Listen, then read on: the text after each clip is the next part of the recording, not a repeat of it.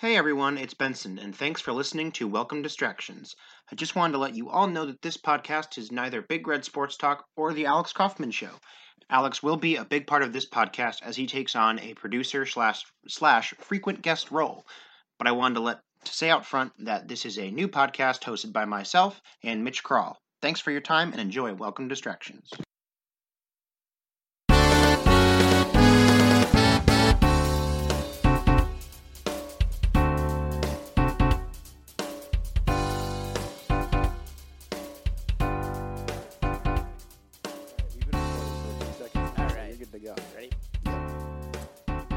Hi everyone, welcome to Welcome Distractions. My name is Mitchell Kral. I'm here with Benson Anderson, and this is the first episode of our new podcast. We are trying to do something where it's just kind of two friends, and we talk about various themes each week. We're thinking about doing once a week, and what we would do is we would switch off each category, so we do one category each month. Yeah, and those three categories being movie/TV, sports, and music. Right. All three things that you and I have talked about like on and off for years now via group message. That was Benson, by the way, not hi, some stranger. I'm sorry, I'm Benson, co-host, I guess. Yeah. And so we just sort of figured, well, now that you've moved back into town, let's get together and actually talk about it rather than have like a inconsistent three-way text that we've both have had on Do Not Disturb for probably 5-6 years now. Right. Yeah, and that one was mostly sports too. And I think we kind of, you'll see, I'm sure, as we go, but I think our tastes are not the same, but they're somewhat complementary, and we both think about things in similar ways when it comes to pop culture, things like movies and TV and music. Yeah. Benson is he does record, so he has kind of the inside knowledge on that we're gonna rely on. So I guess. And Mitchell, you do a lot of research on sports analytics and primarily baseball, but we've talked sports for those 5-6 years. So yeah, that's right. I like to think I know a little bit about music. I graduated with a Bachelor of Arts in Music, studied music history, composition, all that kind of thing, and you obviously dive a little bit deeper into the analytics of sports. So right, I tried to, at least baseball, really. But, and that kind of gets into how we met each other too, which was Benson insists we met each other on the football team. However, we did. I do not remember that at all. I was a junior. You've blocked it out because we were so bad. Yeah, no, we were not good at football, but we were both pitchers in baseball, and so I do remember that because I was actually okay at baseball, and Benson was good at baseball as well. So we kind of had that in common, both being pitchers and all of that. So that was what, I guess, 2011, 2010, 2011. So you were class of 2012, correct? Yeah. So that must have been spring of 2011. So we've known each other for like 8 years. Yeah. And we also counselored at a day camp. That's together. right. Hockey day camp. Yeah, that's right. So, we've known each other for a pretty long time, and I think we have a rapport that'll make for an interesting listen. Yeah, hopefully. Because there are lots of movie podcasts that are sort of like analytical about movies. Right. And then there are lots of sports podcasts that talk exclusively about sports. But here we are, heavy consumers of all three of these mediums. And kind of hopefully a pretension-free podcast. Yeah, I think we don't really know a whole lot about what we're talking about, so right. to come back and sort of make sort of we thought there was a void of people who, a podcast rather, who, just talk about everything that we enjoy. Yeah. And I think our interests are pretty universal. I think there are people who would want to hear about two non-experts' thoughts and opinions about various things, or at least hopefully we're funny. Yeah, hopefully. I mean, we make ourselves laugh, obviously, so. That doesn't mean anything. So normally, kind of how we alluded to before, what the podcast is going to be is we're going to have a week where we focus on movies and TV, and then the following week we would focus on music, and then the following week we would focus on sports, and we're going to try not to be super topical, but we might get into some topical things in each of those realms. I guess we'll be topical with movies the most, probably in TV. Probably. Yeah. Although I think within a month or every 3 weeks having something to talk about, there's going to be plenty to talk about in the realm of sports That's and true. music. So we're going to try and keep it focused, but we're going to have a segment at the beginning of every episode where we sort of, if something really sort of worthwhile has happened within Right. the last week or so since we've done a movie podcast, we might talk about a movie for Right. 5 it's- minutes at the outset. Right. In fact, I think we should probably have, this might be an off-air conversation, but we should probably have some sort of flexibility. Like, Oh, absolutely. if it's Super Bowl week, we should probably do a sports podcast. Yeah, 100%. And that kind of thing. 100%. So, yeah, so that's kind of the basic gist, and we're kind of figuring it out along as you are listening, so don't stop listening. Yeah. Um, Come on this journey with us. We're trying to Yes. figure out what the hell it is we're going to do. yes, we will eventually become professional at this. Yeah, eventually. So like we said, it's going to be themed, and we're going to have various segments for those. So we might talk about, Benson's more into newer movies, where I'm into new movies, but I'm also into older movies, kind of equally, or maybe a little less. But so we'll kind of discuss that from my end. And you have a far broader palette, I think, than I do in terms of what you've seen and what you've. potentially. Yeah, I'm So sure we'll see. explore that. I've probably seen way more bad movies from the last 18 years than you have. That's probable. But like, that's kind of the point of the podcast, is that we come at the same things and we think about things the same way and we enjoy the same things, but we do it differently. And I think that's where our two voices will kind of be interesting together. Right, and to illustrate that, like I graduated from a liberal arts school with a music degree, and you graduated from U Chicago in pre-med. So Yeah, I was pre-med. we're going to look at things from sort of different angles, I guess, Yeah, or just our brains probably work very differently. Yeah, that's probably true.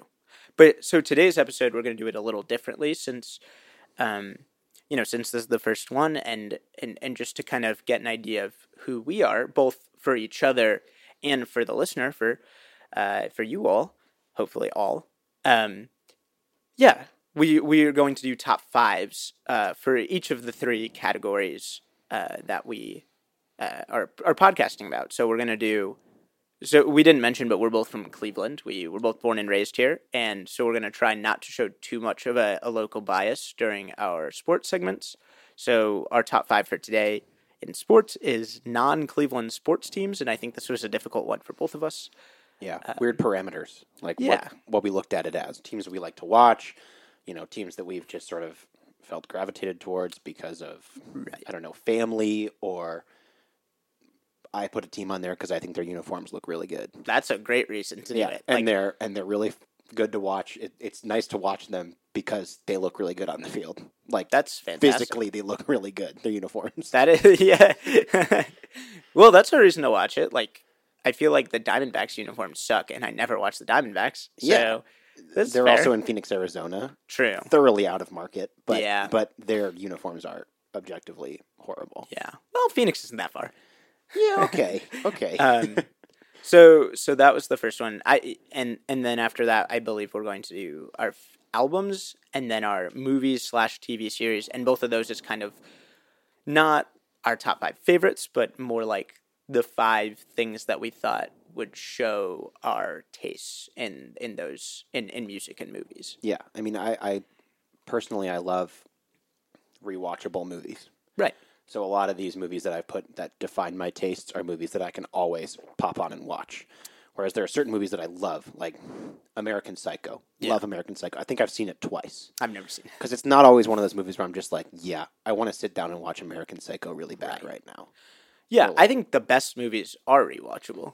I think, or at least my favorite movies are rewatchable as well. So I think we'll have similar things on that. Yeah. So that's kind of our plan. And we chose to do three top fives this week because we're hoping to have a top 5 or a top 10 of the Good point. the particular category every week in the podcast. So if it's a sports podcast and it's like Super Bowl week, like you said, we might do top 5 Super Bowl halftime shows or top 5 Super Bowls in our lifetimes that we remember seeing. Top 5 Super Bowl plays. Yeah. 100%. James Harrison, interception, return for a touchdown would be number 1 on that list for me. Really? You don't think it's for me, I think it's the Hines Ward touchdown pass was pretty fantastic against the Seahawks. I remember that because I was like, man, you ran a wide receiver pass. Why are we only picking Steelers things? Because my number 2 would probably be the Santonio Holmes catch. Really? The David Tyree catch? Oh, David Tyree was up there too. That's pretty good. Yeah, that's true. There's always one play that that's made in the Super Bowl. That's just like outstanding. I don't know why. I don't know Yeah. how that is. Maybe it's not always, but I'm Yeah. thinking.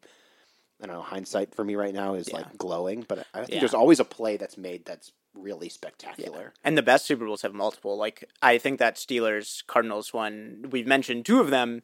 My third one is the Larry Fitzgerald slant pattern where no one was covering the middle of the field and he just ran it straight in. He was faster than everyone else. But yeah, no, totally. All right, so we're a little off topic there.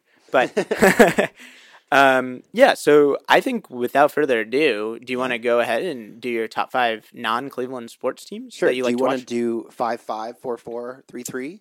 That's a good idea. Yeah, let's do that. That's a very good I think idea. that'll pace it a little bit better. And just to be clear, this was, at least for me, this was the top 5 sports teams that I enjoy watching right now. So I didn't pick, I was considering putting the 2010, 2014, that era Giants, just because they were like always underdogs, and they always found like random dudes like Cody Ross or Aubrey Huff, who is like, who'd retired. No, he was like nobody. Well, I'll come back to, I think part of my list is also the same, but I took an era that I really enjoyed watching this team, and I've sort of held on to it. Oh, interesting. So, like in your case, if I loved watching the 2010 to 2014 Giants, I'd probably cling to that and still watch them a little bit more than I do now. Yeah, I don't give a shit about the Giants.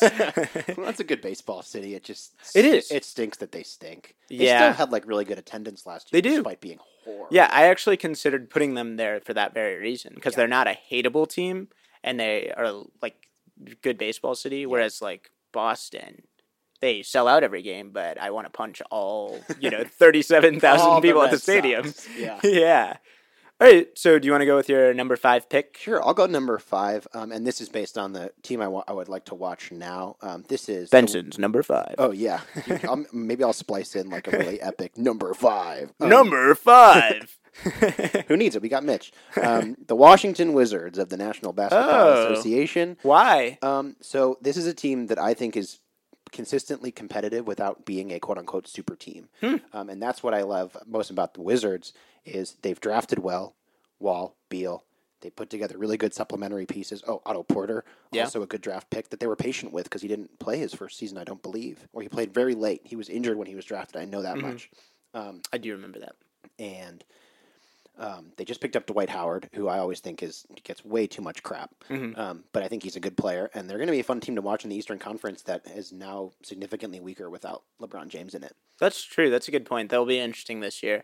I'm not a big Dwight Howard fan myself. I'm not a huge Dwight Howard fan either, but I think he just gets thrashed despite putting up pretty consistent numbers for his entire career. Yeah, it's a personality thing for sure. Yeah, and he's moved. I mean, there are certain Dwight Howard eras that I just completely forget about. He was a Houston Rocket at one point. Yeah, that's for true. like a whole season, I think. That's and true. I do not remember that at all. Oh, he was bad. I remember that. Yeah. Yeah, no, that's a good point. The Wizards will be an interesting team this year in the LeBron-less East, in the nobody East. Yeah. My number 5, and I stress this is not a team that I enjoy watching, or this is a team that I enjoy watching. This is not a team that I root for. This is a team that I enjoy rooting against, and that's the New York Yankees. Ooh. I think baseball is better when the Yankees are good. I think that's a truism that you hear a lot, but I think it's very true. Yeah, it's a very New York. It's a very New Yorker. But the thing is, I don't like them. I just think like the historical precedent for the Yankees is that they always win. They're always good. So when you beat them, it's that much more special when they're good. Like no one wants the Yankees to be 62-100 because that would where's the fun in that? Like I want them to be good so we can hate them. And like they're tricking people right now because they're like young and fun and everyone's like, "Oh, new Yankees, great." But they still have a massive payroll. Yeah. And also that was them in like 95, 96. Everyone's like, "Oh, fun new Yankees." Yeah. No, they're still the Yankees. So I think they also have great uniforms. I like their uniforms. Yeah, okay. They look really good all the time. But yeah, I hate the Yankees. I was considering, I think you could also put the Red Sox there for very same reasons. And the Red Sox do have a more personal Cleveland thrashing. Yeah, I suppose. But that's my number 5 is the Yankees. Yeah, it's like the point you made about the Yankees. Like it's like having a really good movie villain. Mm-hmm. You want there to be a guy that you really want to topple. Right. That you want your heroes to topple. And in our case being unabashed Cleveland sports fans, like when the Indians beat the Yankees, or if the Indians beat the Yankees, which didn't happen last year, it feels exponentially better. Right. Like, I think if the Indians beat the Cubs in the World Series, which is sad that they didn't, and now I hate the Cubs. But if they did beat the Cubs, I would kind of feel bad about it. Yeah, okay. We can talk about the Cubs maybe in another Yeah. later episode. Number 4 for me is the Carolina Panthers. Oh, Cam. Yeah, I love Cam Newton. Cam's great. The visor. And just a guy who, he was picked number 1 overall, but people were sort of thinking maybe he was a late first rounder, early second rounder, just because of how raw he was. And he came in his rookie year, did just awesome things. Killed and it. they built that team around Cam, and he's so fun to watch. Yeah. He's so tall that he doesn't look that fast. Yeah. But his legs are so long, and he has these like gazelle-like movements where he's just gone in a flash. I love his throws. Yeah. Oh yeah. He's got a rocket arm. And it looks like he's lobbing it. Yeah, and I love their sort of defense first mentality as well. Just kind of play a classic kind of hard nosed game of football down in Carolina. Yeah. And I've got family in Greensboro, so Nice. they're Panthers fans, and we like the Carolina Panthers Yeah. too. And they're NFC, so they're kind of not even a Threat. rival. Yeah. Yeah, and they're under new ownership, which I, leave politics aside, but I think it's a good development in kind of that franchise and problems with the NFL with the old guard versus the new guard. Yeah, I think in general, new ownership is always kind of exciting. You always want to see what sort of culture change there is in a franchise. Right. Yeah, that's a good pick. It's a very quality pick. My number 4 is the Los Angeles Angels of Anaheim, formerly of Anaheim. I thought about them. Thought about the Angels. Yeah, there are 2 reasons why I put the Angels here. It's Mike Trout and Shohei Ohtani. I do not have any reason to like them other than that, but those are 2 of the most exciting players in the game right now, and I think you're a fool if you are not interested in watching potentially the greatest player of all time and potentially the most interesting player of the last 100 years. And you want them to maximize that.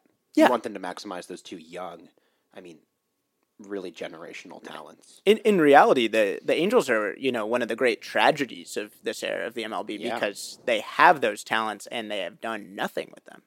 So, kind of it's like a gripping car crash. But at the same time, if you're not a fan of the whole NBA kind of super team thing, that's the counterpoint in baseball is they have the best player who we've seen in other sports. They had the best player in the league who we've seen in the other sports, namely the NBA, that can literally drag a team to success. Yeah. And then there's the Angels who have the best player in baseball, and they sort of get to 500 around every season. And you want them to really kind of put those pieces together and get through and see playoff Mike Trout. And, he can really cement his legend. Yeah, that would be amazing to see, and I don't think it's going to happen with the Angels, sadly. Anyway, that's my number 4 pick because they're just 2 of the 9 guys in the lineup. It's like you're glued to the TV and need to watch. Number 3 for me, staying in the NFL, is the New York Jets. Why? They also stink. They stink. So we can always fall back on, as Browns fans, being like, well, the Jets aren't that good either. Mm-hmm. That's true. And this is the team that I was alluding to. I think their uniforms look awesome. Really? Yes. Huh. I was watching them on Monday night last week, and they were wearing those all whites with the green stripes and the white helmet. They just looked so good. I do like the white helmet. Maybe it's Ford Field because they don't get dirty, but man, they looked clean. I was also a big Chad Pennington fan, one of the more underrated quarterbacks of those early mid 2000s. He was underrated because he was just so accurate, and he would just complete passes. It was never a matter of huge numbers, but the Jets were competitive. Chad Pennington had his jersey when I was in 4th or 5th grade. Wow. It's kind of a goober-looking dude. Yeah. I remember that much, too. The Jets are real good at drafting goober-looking quarterbacks, huh? They are. Even Darnold. He's kind of goofy looking. Yeah, Darnold's kind of a goober, too. How about Sanchez? Butt fumble. Yeah, Sanchez, the butt fumble. I was still kind of like a middling Jets fan at that time, so I was like, man, this really hurts to watch. Yeah. But they've gone through the quarterback carousel, too. You got to feel for them. And I always feel like they're the sort of black sheep of New York teams. Oh, yeah. Maybe the Islanders aside. And the if we're Mets. Gonna go to hockey. Yeah, and the Mets. But the Mets I always feel like are the anti-Yankees. That's fair. Whereas the Jets aren't really the anti-Giants because I don't think the Giants get a whole lot of love either. Yeah. No one really feels bad for the Mets. But Well, maybe they do. They do this year. maybe. Oh, Yeah. this year is horrible. Yeah. But yeah, the New York Jets are my number 3, just because I like their uniforms, and they also have seen tough times. Right. You know, their last good quarterback in the NFL, like good quarterback, was Joe Namath. Hey, I was just talking about Chad Pennington. He wasn't good. He was fine. All right. All right, my number 3 is my only non-baseball team on the list. Wow. Okay. It is the LA Rams. Okay. And I am not a bandwagon guy. I hopped on pre-bandwagon at the beginning of last season. I decided week 1 I was going to root for the Rams because the Browns were insufferable. And little known fact, the Rams were originally a Cleveland football team. They were. Yes, they were Cleveland Rams, then LA Rams, then St. Louis Rams, then LA Rams again.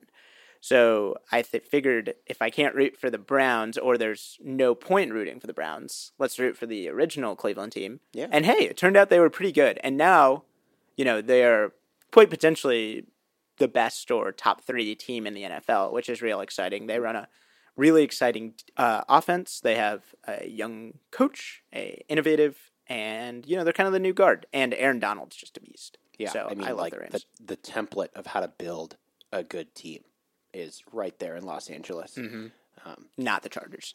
No, not the Chargers. Well, the Chargers look pretty good this year too. They're always talented. Yeah, We'll see how it happens. Yeah, I don't. They're always in that like that 7-9 to 9-7 range, Right. Where Plus- sort of fringe playoff. But That's exactly what they are. But also with the Rams, a former classmate of ours is the beat writer for the Rams, which is pretty cool. And he's a great guy, so I always love reading and seeing him on TV and stuff. And so he's a Rams fan. He's a Rams guy, so it's tough to not be a Rams guy, especially with them being in the NFC West. Like, yeah, what difference does it make if we as Cleveland sports fans root for a team on the West Coast in a different conference? Right. Yeah, and you know I still hate the Seahawks, so I can root against the Seahawks. Oh yeah, there you go. Yeah. Yeah. Who's your number 2? Number 2 for me is the St. Louis Cardinals. St. Louis Cardinals. Yeah, I hate their fans. old team. I mean, ancient team, like as old as professional baseball itself, almost. Kind of a small market team that really depends on its pipeline, bringing up young prospects. The city loves baseball. Like, I'm still aboard the train that the Rams had to leave St. Louis because they couldn't compete with the baseball team, Which is great. Yeah, I mean, which is totally like the opposite of the way that things are trending in the United States right now in terms of like sports consumption. Yeah. But St. Louis, man, I mean, Busch Stadium is filled all the time. It's a beautiful park. Wish I could have gone. I mean, it hasn't been torn down. I would like to go at some point. And they always have like young, scrappy players, like with so much consistency. And there's a lot of consistency there in St. Louis in terms of putting a competitive product on the field, which is admirable for us as Indians fans, because we feel like that's what our front office has done really well, is despite our small market, we put a competitive team on the field and really depend on young talent. And I love watching the Cardinals. I always root for the Cardinals in the NL Central. Yeah, they always have these guys that, you know, they're non-prospects, like a Tommy Pham or a Steven Piscotty or a Randall Grichuk. Yeah. And these guys who you've never heard of, and then they come up and hit 280 with 30 homers and, you know, get on base. and then they're really impressive. Yeah, and they have good careers for themselves for the most part. I mean, not a lot of them are like one-season wonders. Right. Yeah, Tommy Pham's a beast. Yeah, I Tommy love Tommy Pham. And, you know, whether or not you want them to trade him, because now they're back in playoff contention. Yeah, they are. But things like that sort of happen, I suppose. Yeah, that's true. My number 2 is also in the NL Central. It's the Brewers. It's the Brewers. Yeah, they're fun. Talk about small market. They're the smallest market in the major leagues. And I really, really like them, and I'm really rooting for them because despite them being a small market team, they're really going for it. They have a beautiful new stadium.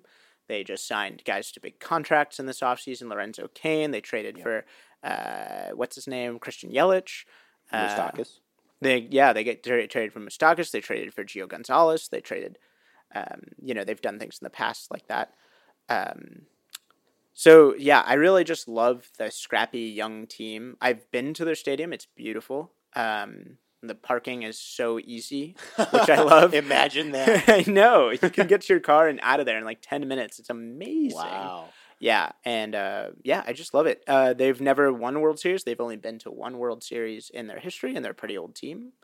And also, they play against the Cubs, so that's a team. That's as good of a reason to root for a team as any.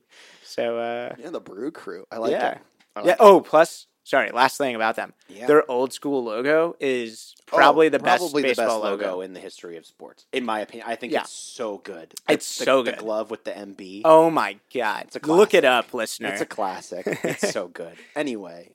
Number 1 for me, the Colorado Rockies. That would have been so funny if we picked the same team. Okay. Did you not? Okay, no. Good. So this is one of those things where you were saying you loved the 2010 to 14 Giants. Yeah. I loved the 2007 Colorado Rockies. Why? That playoff run was so fun. Yeah, that's true. Matt Holliday putting together an MVP campaign and just like a guy who kind of came out of nowhere and then after that had a pretty solid career. Kind of a journeyman, but really put up consistent offensive numbers wherever he went. Oh, he was a beast. And I was all aboard the Colorado Rockies train in 2007. I mean, the Indians were also super competitive in 2007. Yeah, I mean, they were a win away from the World Series. They were a win away from probably winning the World Series. Yeah, they would have beaten the Rockies. Those very same Colorado Rockies. But that was a amazing September that they had. And that Matt Holliday slide where he may or may not have touched home plate, but he scratched the hell out of his chin on the dirt. I mean, it was crazy. Oh, and their pitching staff is somehow always pretty good despite pitching in Coors Field half the year. This year it's really good. This year it's fantastic. We had that little trivia game where they're, I think, what you said, they were number 9 in F4? Yeah, number 9 or 10, which is impressive because F4 is all about walks, strikeouts, and home runs. And, right, and that's... it's not park adjusted or anything like that. And what a disadvantage that they have just playing in Coors Field. I mean, not a disadvantage, but as baseball sort of becomes more pitching heavy. Yeah. And you have this sort of handicap on your pitching whenever you play at home. Yeah. Which is the complete opposite of what you want. Yeah, it's interesting because the Rockies always have this weird thing where they're always above 500 at home, significantly, and always way below 500 on the road. And I think playing in Colorado has that effect of recovery and sleep, and so it's really interesting. I actually was at Coors Field this summer. Yeah? Yeah. It was really awesome. Great stadium. Yeah. I've only been to Progressive and Fenway. Oh, I would love to do a bit more of a ballpark tour. You should. I was actually at the Royals Stadium this summer, too. Oh, Kauffman. Cool. It's amazing. And that's an older stadium. Probably my favorite stadium I've been to, maybe. Yeah. Maybe. Anyway. My number 1 team is the Tampa Bay Rays. Tampa Bay. They went from being kind of almost hateable losers in the beginning of their time as a team. Because, they never got close. They were always just complete garbage for so long. And then, they went under the Nate Friedman. That's right. Yeah, Nate Friedman. I think that's right. Am I right about that? Anyway, they have back when they were the Devil Rays. Yeah, well, they changed the Rays, thank God. Yeah. And they kind of have this really interesting dynamic because they can't spend any money. Right. So what they do is they come up with these creative, wacky things, and they get these players that you've never heard of, and they, they're always good. I don't know how they do it. Yeah, they're not always good. I mean, they stunk for a few years, but not since 2008. Really? I don't think thought they were pretty bad in 2015, 16. Yeah, maybe you're right. I kind of always thought even then they were kind of late Longo years. They were getting kind of bad luck in those years. If you look at clustering and whatnot, not to get into that right now, but if you look at how their hits were spread out through time, it kind of was unlucky for them. Yeah. So they're weird. They have weird players. They have weird strategies. They have the opener now. They have so cool. Terrible stadium. Oh, a dumpster. I mean, I'm rooting for them to get that new stadium. Oh, me too. That I was thinking about the Rays as well in my top 5, but then I was just like, man, they play in such a dump. I don't want to go and see them play at all. Yeah, in Tropicana. I don't want to. Go. I'll there. see them on the road. Yeah. They're fun to watch. I mean, I saw a game against the Rays at Progressive Field this year, where Tyler Glasnow. Yeah, he's a beast. Yeah, I thought he was going to throw a no-hitter. Great trade. You were on TV. Yeah, you took. Yeah, that was right. Yeah, Tyler Glasnow, and he and Austin Meadows came over for Chris Archer, who has not had a good. Yeah. And that's looking like another a good sort trade. of small market. Like you gotta maybe You have to nail that. cut ties with someone maybe a little bit sooner than you'd expect to. Yeah. He's not in a Chris Archer's not in a contract year. He's not old, but just a guy that you maybe see on a downswing, and you got an offer for the future that you can't really refuse. And pitchers age differently, and nobody knows more about about Chris Archer than the Rays, obviously. So they probably knew something that the Pirates didn't know, and were able to snatch two promising young players. And that's the kind of thing they're doing all the time. They're signing guys to super cheap contracts, which is bad for the players. And I'm very pro player, but I'm not with the Rays I'm not with the Rays ownership. Obviously, like I want them to be able to pay for players because I think players deserve money. Oh, and parity is always good. I mean, you have to. It's the. There's no salary cap in Major League Baseball, so So what I love about the Rays is that they're able to make it work despite the fact that ownership, doesn't allow for much spending. And that might lead to potentially underpaying players, but I think. I mean, I don't want to speak for players, but I think they're happier to have long-term deals. Yeah, and for be sure. in a place that they know that they're going to be treated well. Than maybe sign with be like a Jacoby Ellsbury. That's the dream. Who now Never plays play like every 4 or 5 days. But don't you like? I would imagine you'd want to play. He's getting a lot of money, but I'd imagine he wants. If I had a 7-year, $126 million contract like Jacoby Ellsbury, you know what? If I don't want play, to earn that money though a little bit. Nah. I mean, I'd be happy if I were playing, I guess, but like, I wouldn't be like down on my luck if I was like, $126 million. Yeah, okay. What am I doing? Fair enough. That'd be amazing. Man, I want $126 million. Man, I want that. Yeah, we'd be able to put music in our podcast. So that was actually an excellent segue because I guess our next top 5 is the albums that sort of define our music tastes. That's right. And I if you'd like me to go first, we'll do the same format.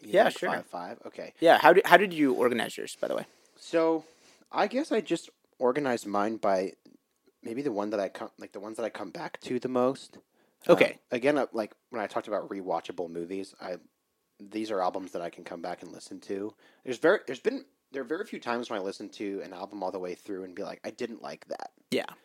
But what speaks to me most is when I'm, scrolling through my iTunes and I find an album that I want to go back to and listen to again. Because I listen to a lot of things 1 or 2 times through and be like, kind of put it away. Didn't hate it. It's not that I didn't like it. It's just that I don't want to listen to it again. It doesn't do anything for me on 3rd, 4th, 5th listen. Yeah. Maybe a few songs here and there. Right. So that was what But you actually ranked them. You said like this is the 5th most. This is the 4th because I didn't rank mine. Yeah, I think I ranked mine, and I feel pretty good about where they are in the rankings. Okay. All from 2010 or sooner. Okay. Yeah, mine are a little more old. I think we all have like a favorite Beatles album. Yeah, and I decided that's worth putting in this. Yeah, and I think that defines things. So like my favorite Beatles album is probably the White Album. Yeah. Because I can look at it more as there's half of that album that I really like and half that I don't. But when there's like 25 songs on the album, like you're okay to cut that in half. Yeah. And like you can forget the Wild Honey Pies in exchange for the While My Guitar Gently Weeps. I don't mind Wild Honey Pie. I kind of like it. It's Honey weird. Pie! Yeah, it's that was weird. my alarm one morning. I had my iPod on shuffle, like on my radio when I was in like middle school or high school, and Wild Honey Pie was my alarm. It would shuffle songs, play different songs to wake me up every morning. Amazing. And it was terrifying. Oh, that would wake you right up. So scary. So anyway, number 5 for me is Even If It Kills Me by Motion City Soundtrack. Tell me more about them. I've never heard of them. Really? No. Motion City Soundtrack is it's kind of like a pop, semi-pop punk band, but they use a lot of Moog modular. Mm-hmm. So it's like guitars, bass, drums, and then like mono analog synth. Real quirky. The lyrics are really weird. There's they're like nice little kind of they're romantic lyrics, but in like kind of a bizarre way. Like there's a song where she's scared to death of cobra snakes, just like Indiana Jones. Like that's a lyric in the song, and you're sort of like, okay, like, you know, not super poetic, Yeah. but straightforward and genuine, and that's what I love most about Even If It Kills Me. And it puts on this sort of journey of like getting over a broken heart, which I think anyone can probably relate to. And exciting because Justin Pierre, who is their lead singer, Motion City Soundtrack is no longer together, but Justin Pierre, their lead singer, is coming out with his solo album, and he was like their he was their songwriter and everything like that. So we might be getting more Motion City Soundtrack on October 12th. So that's next month. It's my dad's birthday. Yeah, Yeah. It's the day after mine. There you go. Happy birthday. Yeah, happy birthday, me! I get some more Motion City Soundtrack. Yeah. And, First Man. And Is that the name of that? No. Oh, is that? Oh, that movie. The movie is coming out. Oh, on that October looks so 12th. good. And Damien also, Chazelle. What is it? Like Bad Times at the El Royale. El Royale. Yeah, that looks good. interesting too. I want don't to see know that. what to expect. You know what? from I'll that. go to any movie that has John Hammond in it except Tag. Yeah, Tag was bad. We'll get to that in another episode. All right, number 5 for you. Yeah. So I'm just gonna go. So how I listed mine was in. Yeah, so the first one on your list. Yeah. for you. So how I listed mine just is like kind of my chronological kind of discovery. So the first one is the one that I discovered least, most in the past, and then the newest one is the last one I would say is the most recent. So my oldest album that defines my tastes is Rubber Soul by the Beatles. It's my favorite Beatles album, obviously. I think, what's so interesting about the Beatles is they kind of have two distinct phases, and Rubber Soul's kind of the, kind of the middle of the Venn diagram. It's very straightforward songs. The song structures aren't all that, fascinating, but what they do is they start experimenting with sounds a little more. Yeah. The emotions kind of get a little broader. They're not just, love me do and I want to hold your hand, but it starts to become, more interesting topics. Start to experiment with drugs a little bit. That's like their Marijuana album. Yep. Before they go on to harder stuff with Revolver and Sgt. Pepper. So it's real interesting to listen to. It sounds beautiful in like nice headphones in a stereo mix of the album, and I really love it. I mean, it has classics on it like In My Life and Michelle. Nowhere Man. But I mean, all of them actually. First and last songs on those albums stink. I usually listen to. You don't like Drive My Car? I don't like Drive My Car. And obviously, I don't like Run for Your Life. That song did not age well. That song's not great. Yeah. But tracks 2 through N-1 or whatever. Yeah, are amazing. So that's my favorite Beatles album. I like that the Venn diagram kind of term. I always looked at the Rubber Soul as sort of the first of the studio, but now that I think about it in retrospect, it is kind of like it is sort of that bridge between the two distinct Beatles eras. That's a really cool way of looking at it. All right, number 4 for me, unashamed, 24 Karat Magic, Bruno Mars. Nice. This is an album that's just so much fun to listen to all the way through, and it's not long. It's 11 songs, and bought it the day it came out. I've seen Bruno Mars twice in concert. It's the only person I've ever seen more than once. I don't see many concerts in general, so the fact that I wanted to go see Bruno Mars twice, and he just kills it, and he has so much fun, and he's got so much respect for everyone making music, it seems like, and it comes through in his songwriting and in his producing and in his arrangements of how much he loves music. And like some people say, well, he stole this song, or this song sounds a lot like this, or there's too much Michael Jackson, there's too much Prince, there's too much this or that, and not enough Bruno. And I think it's rare to find someone who can take different sort of pieces of all these classic artists and contemporary artists. I mean, I think that's what I like, is kind of like a Beyonce-esque kind of banger. There's not a whole lot of like retro or vintage music there. Yeah. That's more of like a pop jam, and that's like, I think it shows his respect for like that part of music too. Always a really diverse listen are Bruno Mars albums. Mm-hmm. I thought Unorthodox Jukebox was maybe a bit inconsistent with how sort of spread out it was in terms of musical styles. Mm-hmm. Like you had a reggae song after like a sort of like a slow nightclub jam, piano ballad. Mm-hmm. This one's a bit more cohesive, and That was Yeah, a I weird love noise. I love 24 Karat Magic. Yeah.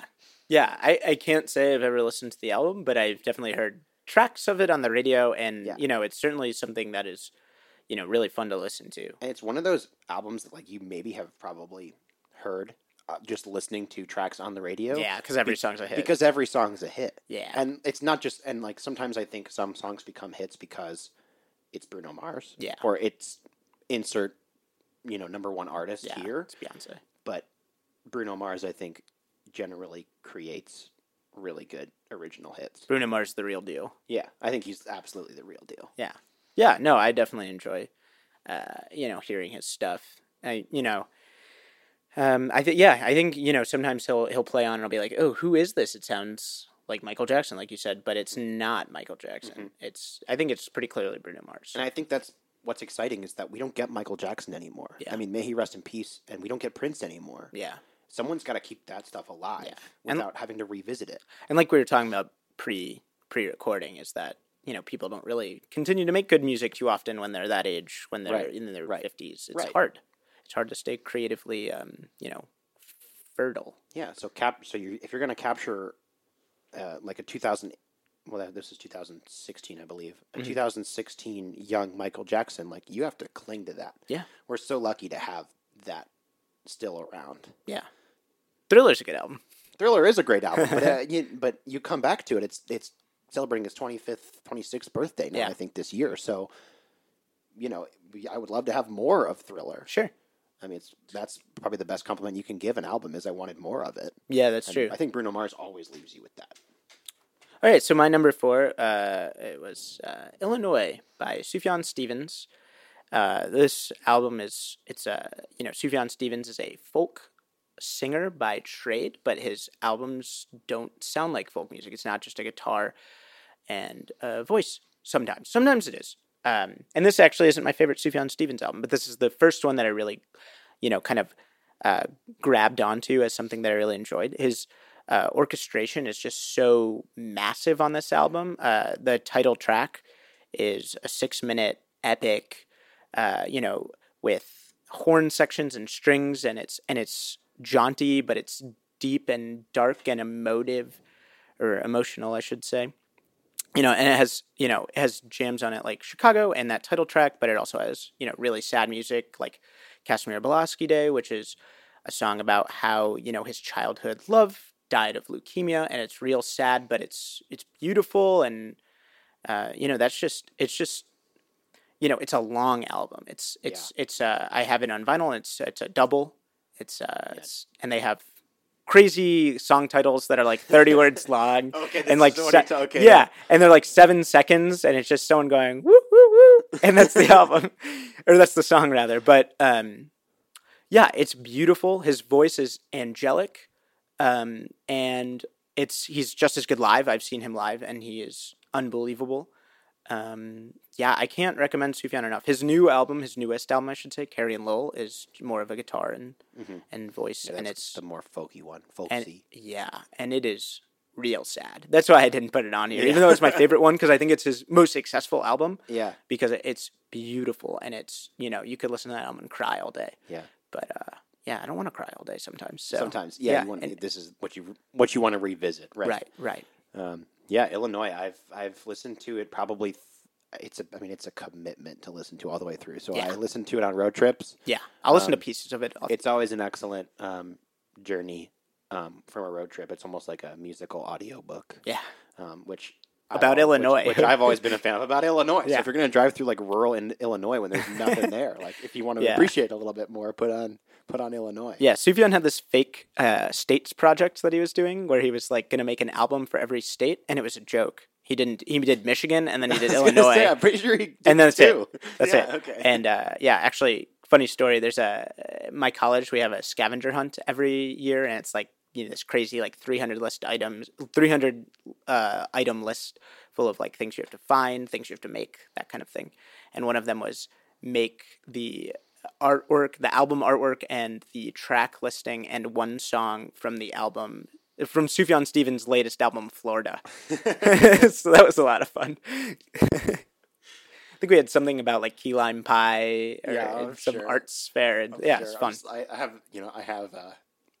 have Illinois on my iTunes, and just looking at almost every song title has an ellipsis. Yeah, that's right. It doesn't fit. Yeah, and so you just recognize them by like the first 3 words. Yeah.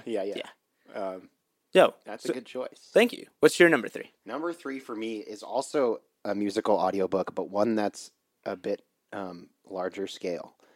It's Act 4, Rebirth and Reprise by The Deer Hunter.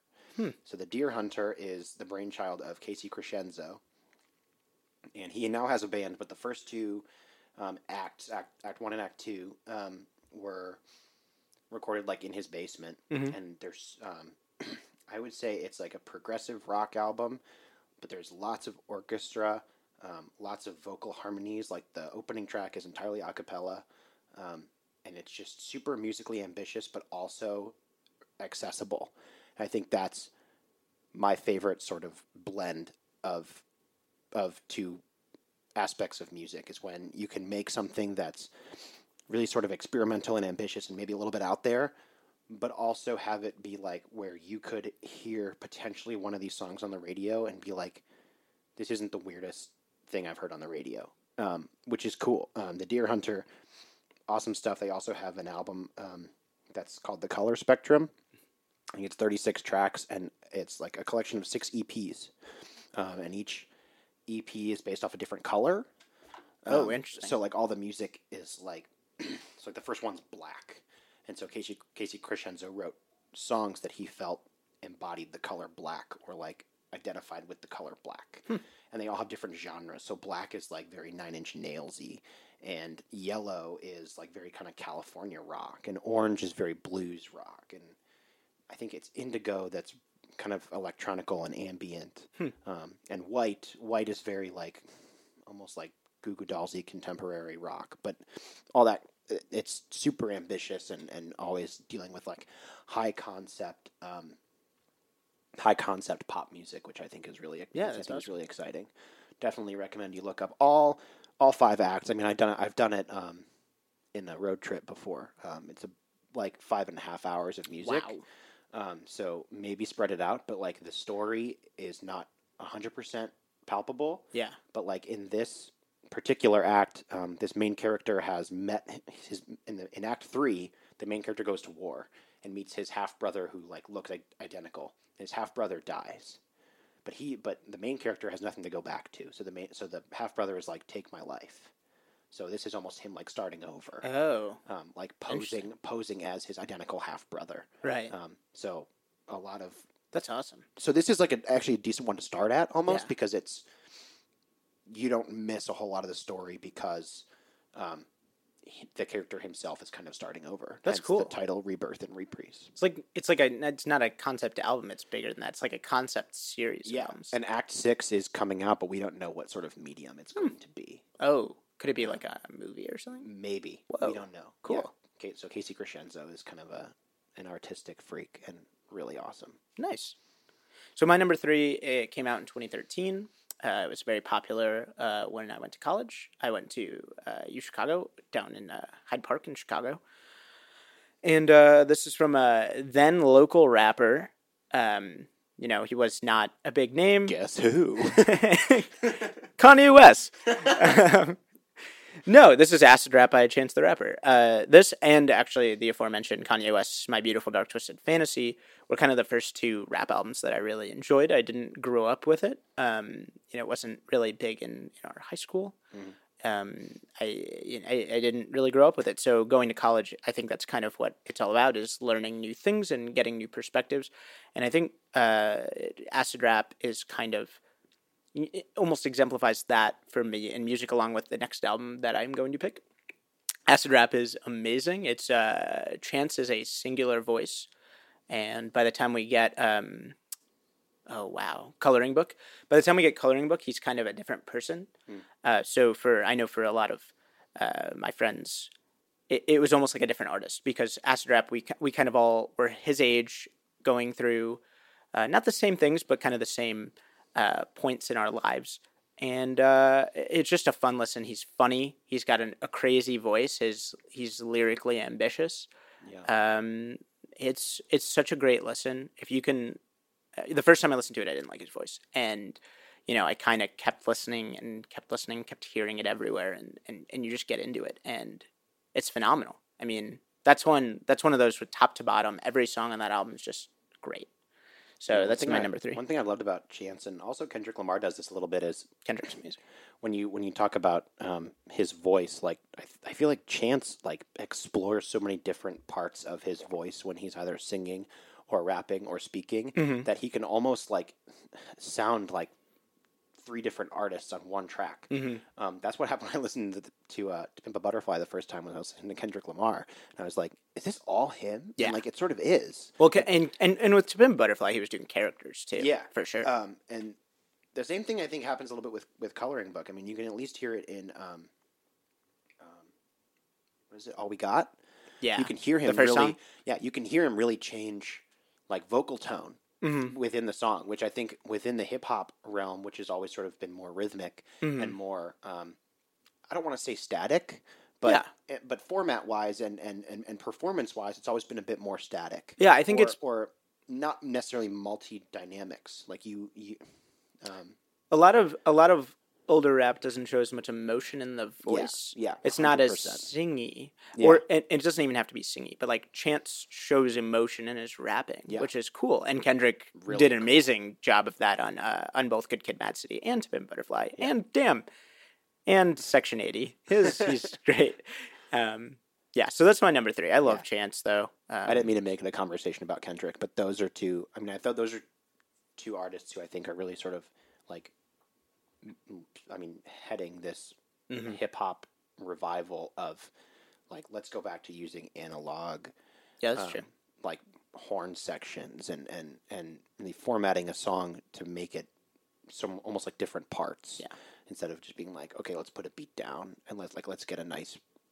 Yeah, like producers that like make beats. They're going 1 step further than that. Maybe they're going 4 steps further than that. Yeah. So that's my number 3. He's the second of the 3 artists that I've seen on my list. So. Wow. Yeah. So number 2 for me is an album called Go Farther in Lightness by Gang of Youths. It's an Australian band. Came out February 2017. So not too old.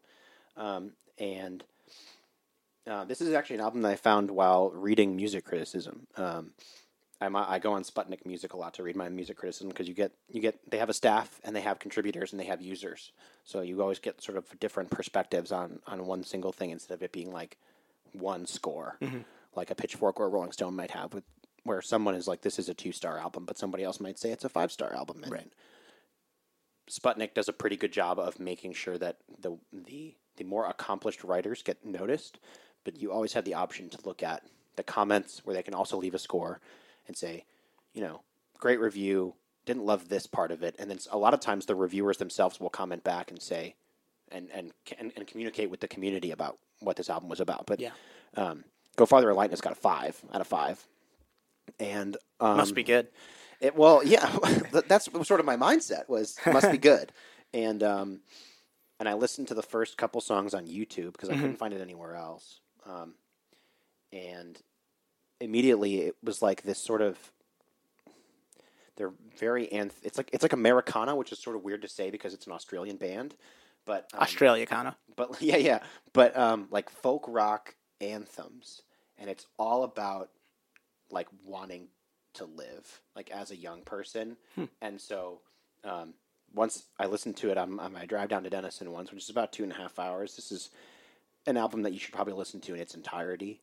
So find a point in time where you're going to be not too distracted for about 70, 80 minutes of time. Which it's is a long like one. Me driving down to Denison is like, I'm on 71 for an hour and a half. And the last song comes on, it's called Say Yes to Life.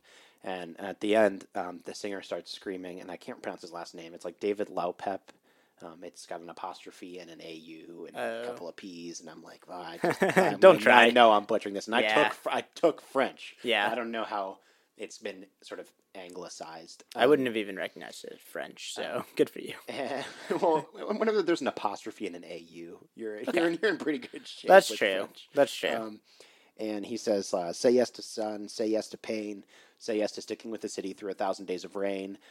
He goes on to say, "Say yes to you, say yes to me, say yes to love, say yes to life." And he's like viscerally screaming it, like pleading for his audience to be like, keep living, you know, even when life is shit, it's worth living. And I was in my car just sobbing, because this was also around the time that Hurricane Harvey hit Houston.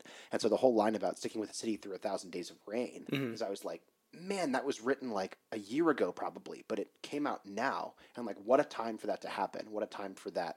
And it's amazing. Wow. Do you have any attachment to Houston? No, not at all. You just felt bad for the city? I just imagine like city like drowning in rain and someone being like, I still want to be here. Or this is not nearly bad enough for me to want to not live anymore. Yeah.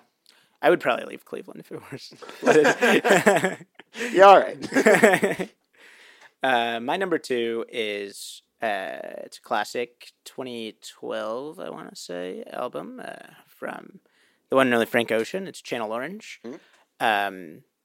I've not seen Frank Ocean. I would like to, but I hear he's kind of a recluse. Anyway, Channel Orange is just this phenomenal album. You know, just from top to bottom, his voice is unparalleled, I think, in today's kind of music. He's a great songwriter. Of course, he ghostwrites for a lot of radio hits and that kind of thing. So his songwriting and his voice are ridiculous, and he's also a guy who will put in different sounds and different styles on his albums. So if you look at Super Rich Kids, which is more of a straight, pop and rap song, or Pyramids, which is like a 10-minute long epic in the middle of the album. It's so random, and and then you got it closes with him kind of coming out as a bi singer and rapper, which was huge at the time. Because that is kind of unprecedented. So it was pretty amazing. He's an amazing artist and an amazing songwriter. And one other thing that I really like about him is he's full of movie references, which is kind of cool once you dig a little deeper. One of the classic line in Sweet Life, which is an early song on the album, is Living in Ladera Heights, the Black Beverly Hills, which is from the 1992 Tarantino movie Reservoir Dogs. He has a song near the end of the album called Forrest Gump, which is all about the movie Forrest Gump, but from Jenny's perspective. Cool. So yeah, really interesting. Lots of good movie references. And just a beautiful listen. The first real song on the album is Thinking About You, and his voice is just so high, but it's still so strong. Just really impressive. Yeah. Yeah, Channel Orange isn't one that I've explored nearly enough. A lot of the sort of bits I've heard from it make it maybe a bit too passive a listen for my tastes. You should try and listen actively. Yeah. I mean, there wasn't a lot there that was like attention grabbing. It was a lot more of like a soundscape with some words than like an arrangement of a song. But maybe that's just like my limited exposure to it. In fact, I'm sure it is, because it's such a. I mean, everyone loves this thing. Yeah. And I'm not an oppositionalist, and like I don't not like it because I don't like it. I honestly haven't been exposed to it maybe nearly enough as I should have been. Yeah, we'll sit you down, put some nice headphones on you. Well, there was a point in time when I was writing this album was like I focused so much on music that I was going to want my album to sound like. Yeah. And now that is over with, my palette has really expanded, and I'm a bit behind. In a lot of ways. Okay. Like from 2016 to 2018. I missed a lot because I was like, is this going to help me write my own album? And a lot of hip hop was not there. I mean, fit that category of it's not going to help me. I can't see you rapping. Good. It's not good. I can't see you rapping. I don't want to hear you rapping. Okay. So you can't. Okay. Understood. Number 1 for me, which is, if you know me, I love this album. It's Astoria by Marianas Trench, a Canadian band. It's not By the Body of Water? No, it's not By the Body of Water. It's man, it's so good. What is it? I don't know it. So it's It's a pop rock. It's like an arena pop rock album. So Queenish? Yes, there's a lot of Queen in there, but like greatest hits Queen, because I think people say like, "Oh, that sounds like Queen," and I'm like, you have not listened to all of News of the World or Sheer Heart Attack all the way through, because Queen is weird. Queen is weird. It's like proggy. Queen is hard to follow sometimes. I mean, you can listen to like classic Queen and have a great time because it's all their like hit singles. Yeah. But if you listen to like A Night at the Opera, A Day at the Races, or any of those two albums I mentioned before, Yeah. they're sometimes weird and tough to get through. My favorite Queen album, like as an album, is Some Kind of Magic, because it's like 80s pop. And it's consistently all the way through 80s pop. Yeah. And I'm like, okay, so I'm here, I'm with you. I don't love any songs off of it, but like as a front to end listen for Queen. Yeah. So Astoria is very Queeny, very greatest hits Queeny. And it's cool because it's like the last of like an album trilogy for them. They released Masterpiece Theater and then Ever After, and then this Astoria is kind of like the bookend. And there's a bridge in one of the songs called Dearly Departed, which goes back through and names like almost, and the entire bridge lyrics consist of song titles from the last two albums. And so it feels very cumulative, very culminatory. That's really cool. And the first song and the last song kind of like bookend this album. There's like some Whitney Houston pop jams and really kind of like crunchy funk guitar work. I mean, it's really fun to listen to. There's one song that sounds like a Jackson 5 song. There's a lot of like retro pop music in there. Yeah, really, really fun to listen to. I mean, just like a love letter to 80s arena pop. Kenny Loggins, Whitney Houston, like I said, Michael Jackson. I mean, so much, and it's so much fun. Yeah. And I can listen to it all the way through. They also have the Toronto Cinematic Orchestra with them. Yeah. And there's 5 tracks that are just like musical interludes, but with like a 35-piece orchestra, which is really cool too. Yeah. I always love, more musicians the better on an album, in my opinion. So Nice.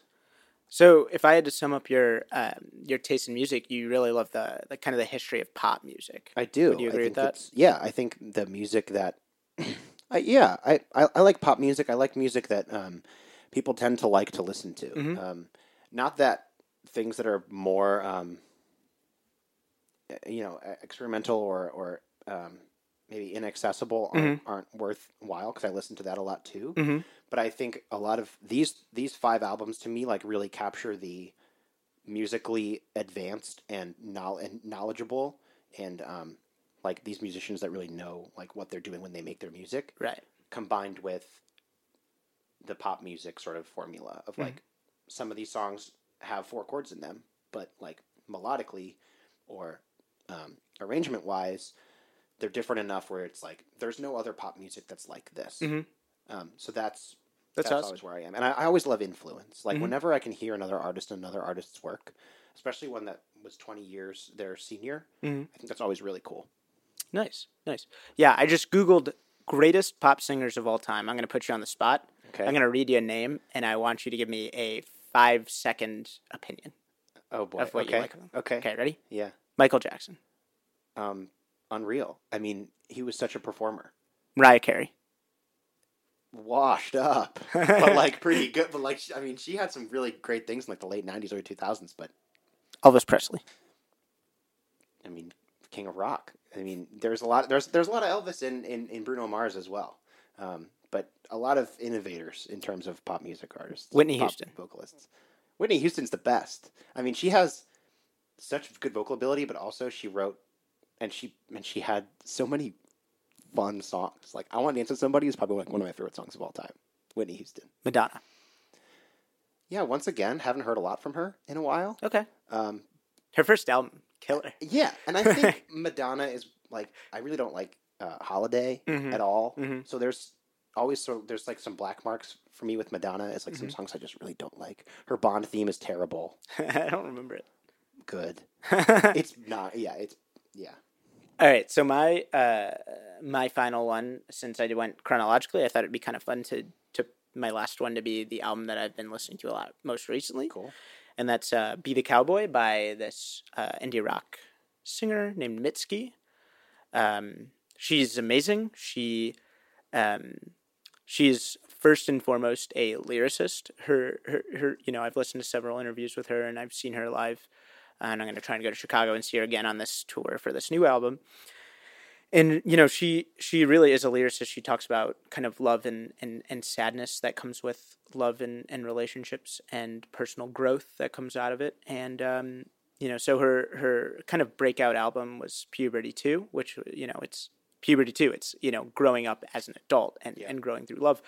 And then this album, Be the Cowboy, is it's kind of like she's kind of alone on the dance floor, and it's 14 different versions of her.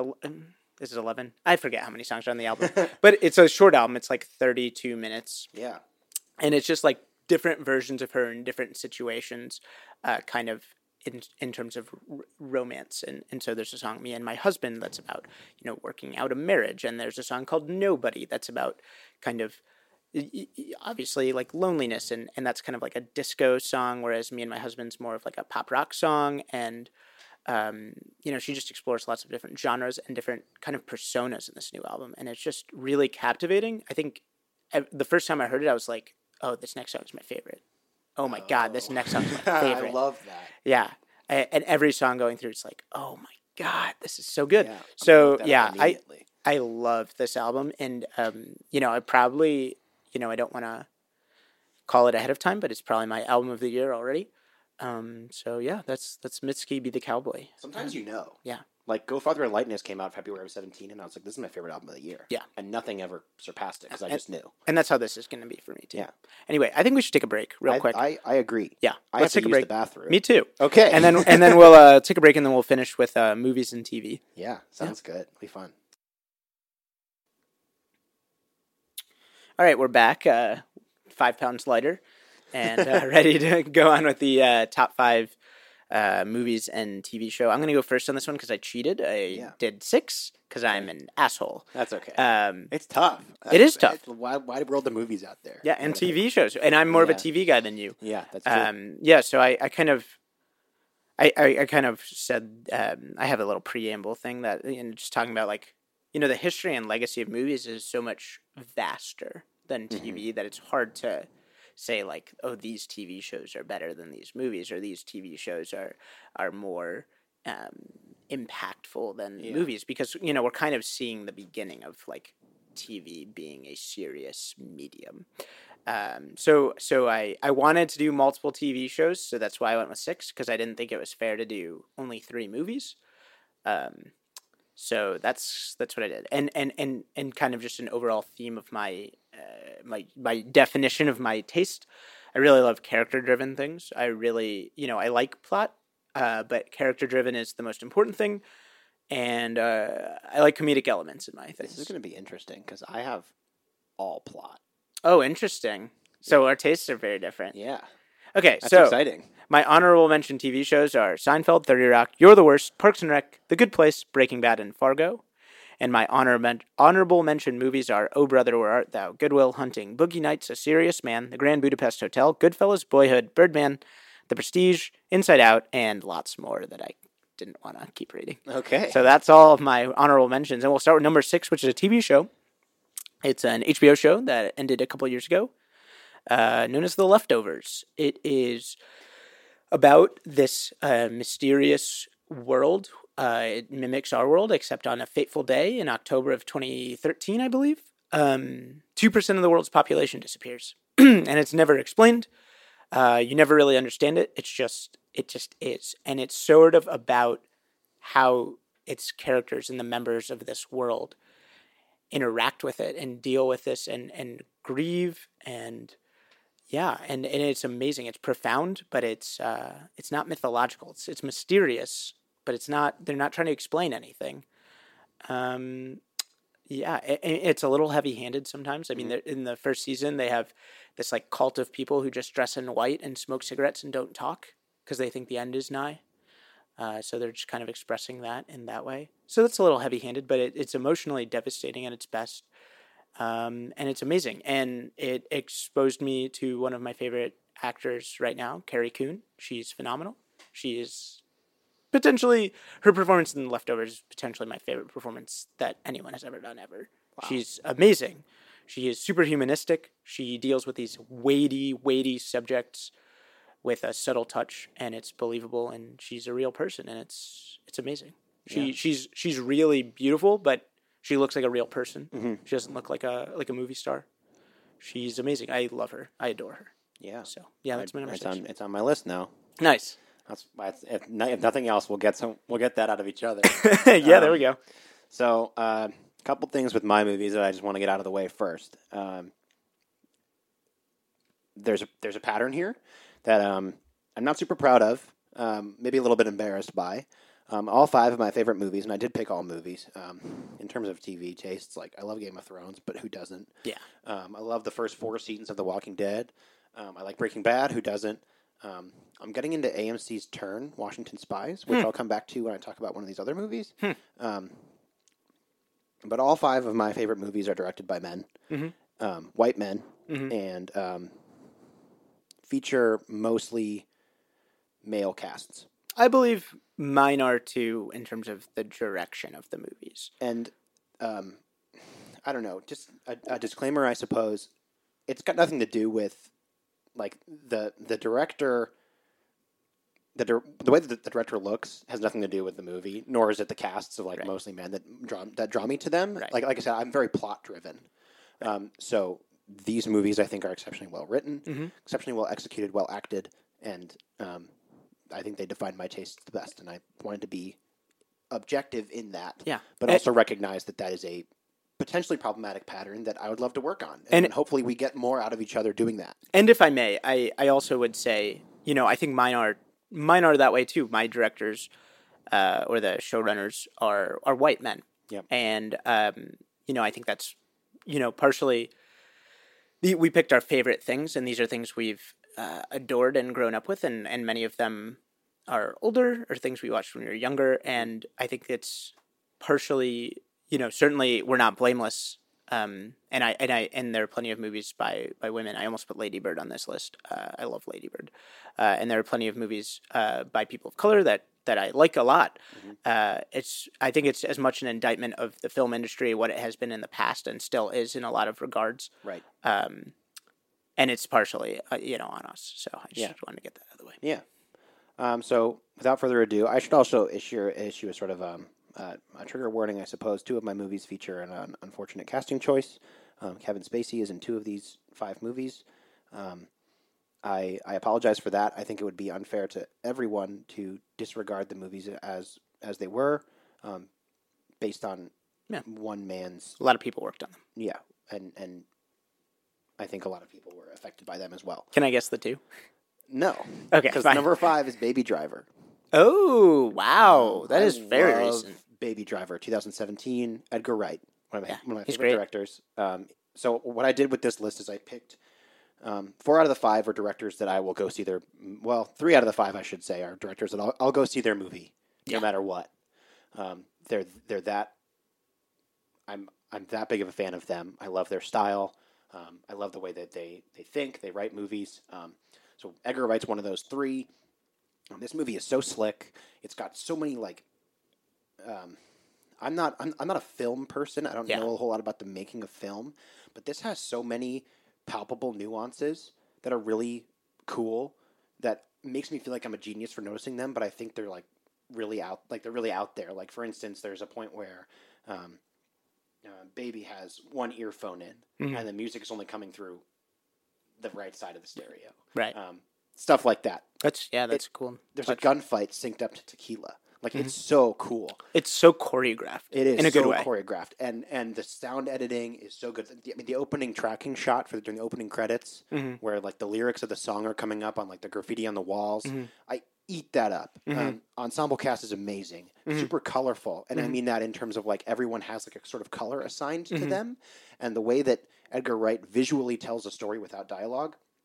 There's plenty of dialogue in this movie, but the way he's able to tell a story through the visuals, while also being a cool action movie, a cool summer action movie. That was good.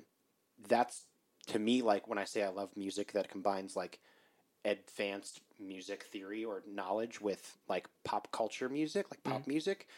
Baby Driver is sort of that in movie form. There's a lot of advanced technique going on here, but it's super digestible. It's certainly a blockbuster movie. It made money, if I remember correctly, and it was amazing. I love that movie. Yeah, John Hamm. I'll see anything except Tag with John Hamm. Yeah, good choice. Thank you. Yeah. Yeah, so, and that was not to go back and dwell on that thing, but that was right when kind of those allegations were coming out. And, A little bit. yeah. It was a few months before. Yeah. I know that around DVD time was when it was coming out. Yeah. So. Anyway, my number 5 is The Big Lebowski by the Coen Brothers. I love this movie. It is every character in it's extremely memorable. I can quote a line from all of them. My particular favorites are obviously Walter and Donnie and the dude, but I also love Philip Seymour Hoffman in this movie. I love Jesus, which is John Turturro, and he's hilarious. And I love Sam Elliott, the cowboy narrator.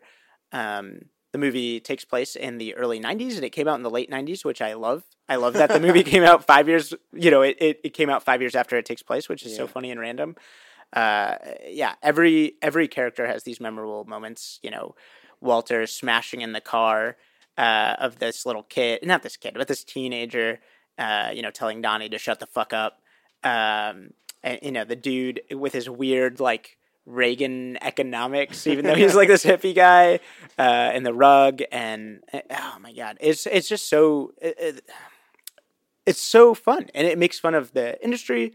The film industry obviously makes fun of porn, and it kind of makes fun of itself. It knows what it is the whole time. Yeah. I love that movie. Jeff Bridges is amazing. That's and Jeff Bridges was kind of in his heyday, in his early days, he was kind of like a heartthrob dude, and now after this kind of changed the course of his career. He's like always playing washed up guys now. Yeah, because that's how he looks, and that's what you want to associate with the dude. Yeah, he's completely washed up. He goes to the grocery store in his boxers and a bathrobe. It's amazing. That might be a movie that we should do for an episode, because I saw it once and I didn't love it. Oh, really? Yeah, we should totally do that.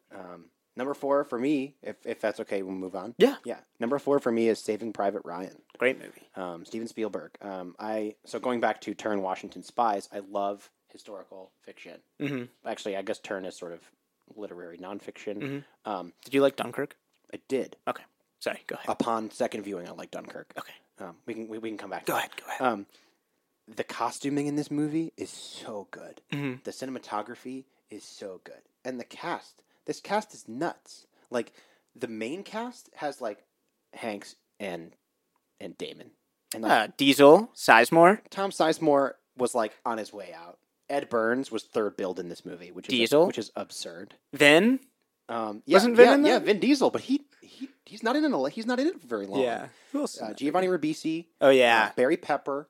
I don't know what that guy looks like. I forget who played Stanley Mellish, but Ted Danson's in this movie. Paul Giamatti's in this movie. Oh, Nathan Fillion is in this movie. Oh, really? All for 5 minutes apiece. That's amazing.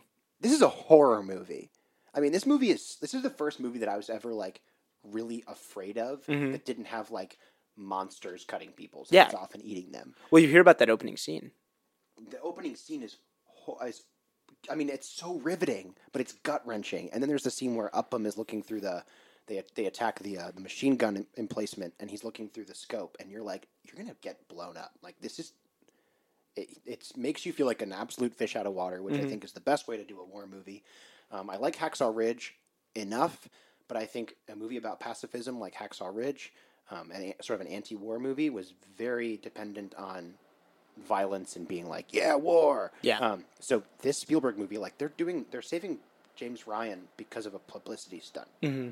And they're all they all have this duty to their country, and they all think it's bullshit that they have to do this, but they all do it anyway. Some of them die. Most of them die. I think all of them die. Tom Hanks dies. Spoiler. Yeah. Spoiler, yeah. Sorry, spoiler for a movie that came out 20 years ago. Yeah, we're spoiling all these movies, by the way. I don't care. Hanks dies, Sizemore dies, Mellish dies. Half of them die. I think it's a solid half. Does Vin die? Vin dies early. That's why I was. Oh, that's right. He gets sniped with the little kid, right? Yes. Yeah. Yes, he gets sniped in the middle of a rainy churchyard. So this movie is really long, but it puts you. So it's very gray and green, and I love those color palettes in the movie. I'll bring them up in my next movie too. But Saving Private Ryan, I think, is right up my alley in terms of like historical and the way that they went after capturing the time period. I think Yeah. was really amazing. Now, here's a question for you. A lot of people have a criticism of that movie that I've heard very often, and it's the very beginning and very end with the old man in the Arlington National Cemetery. People make fun of That's that. Spielberg. Okay. You don't mind it. Spielberg's going to Spielberg every movie he ever makes. Okay. I think he's going to try and put some like strange message in at the end that doesn't really fit, and I think you have to look at it as more than like the beginning and the end, or in this case, the beginning and the end. But in some cases, it's just the end, where he throws a sort of like theme in or like a motive, and it's just not there. Yeah. You didn't love when old E.T. went over and saw his friend's grade? No. Yeah, good choice. Good choice. Yeah, my number 4 is a 1994 classic, which is a great year for movies. It's not Forrest Gump. It's not Shawshank Redemption. It's not Quiz Show. It's Pulp Fiction. Pulp Fiction. It's Quentin Tarantino. I had to put a Tarantino movie on here because, he's certainly not my favorite director. At this point in my movie watching fandom, but right when I was starting to get into movies, like Quentin Tarantino's like the guy because he is such a movie guy himself. He basically steals from a bunch of B movies and makes it, with a great budget and writes an unbelievable dialogue, just insanely interesting and weird and funny dialogue, particularly Samuel L. Jackson in this movie, and in a lot of his movies. Samuel L. Jackson is one of the most memorable characters in this movie. Jules Winfield. He's potentially one of the most memorable characters of American film in the last 20, 25 years. I guess 25, because it was 94. Anyway, I used to know, like, the whole path of the righteous man is beset on all sides by the iniquities of the weak and the tyranny of evil men. I used to have that whole thing memorized. So I've seen this movie probably, if not one of the most of any movie I've ever seen. It changed movies from there on out. Movies weren't showing heroin overdoses. They weren't showing that kind of violence, and without it, so many movies, from the last 25 years don't exist. It's got, I talked about Jules Winfield, but all the characters are real interesting, and it's an interesting mode of storytelling, too. It's a series of vignettes, and I think if that movie was told in kind of a straightforward format, it would not be nearly as memorable or successful or interesting. So it's an interesting mode of storytelling, but also, fascinating characters. I think that's why maybe I don't love it. I Why? like the Tarantino movies that have a bit more of a beginning, middle, end. Okay. Big fan of Django. Yeah, Django's great. But Django has multiple parts too. It's told chronologically, but like the first half of Django is a completely different movie than the second half of Django. Yeah. So I think Django's probably my favorite Tarantino movie that I've seen. Okay. Have you seen Bastards? No. Oh, Inglourious Basterds. I'm sorry. Yes, I've seen Inglourious Basterds. Yeah. Uh-huh. Once again, one of those movies that he's an interesting director. Yeah. And maybe one that I haven't quite. I think it's an acquired taste. Maybe one that I haven't quite acquired yet because I haven't done the work to do so. But like you said, little vignettes, and I'm always more of you love a big plot. Yeah. So on that note, big plot. Number 3 for me is Seven. Okay. Stylized as Sevenin. Yeah, that's directed by David Fincher, who's one of the directors that I'll go see his movie, whatever he's making. I love Fincher. Is it your favorite Fincher movie? Yes. Oh, wow. Because I think it's the most Fincher movie of the Fincher movies. What about Zodiac? Zodiac is good, but I don't think it's as dark as this one. About I like Zodiac. I like Zodiac. Oh, they're both about serial killers.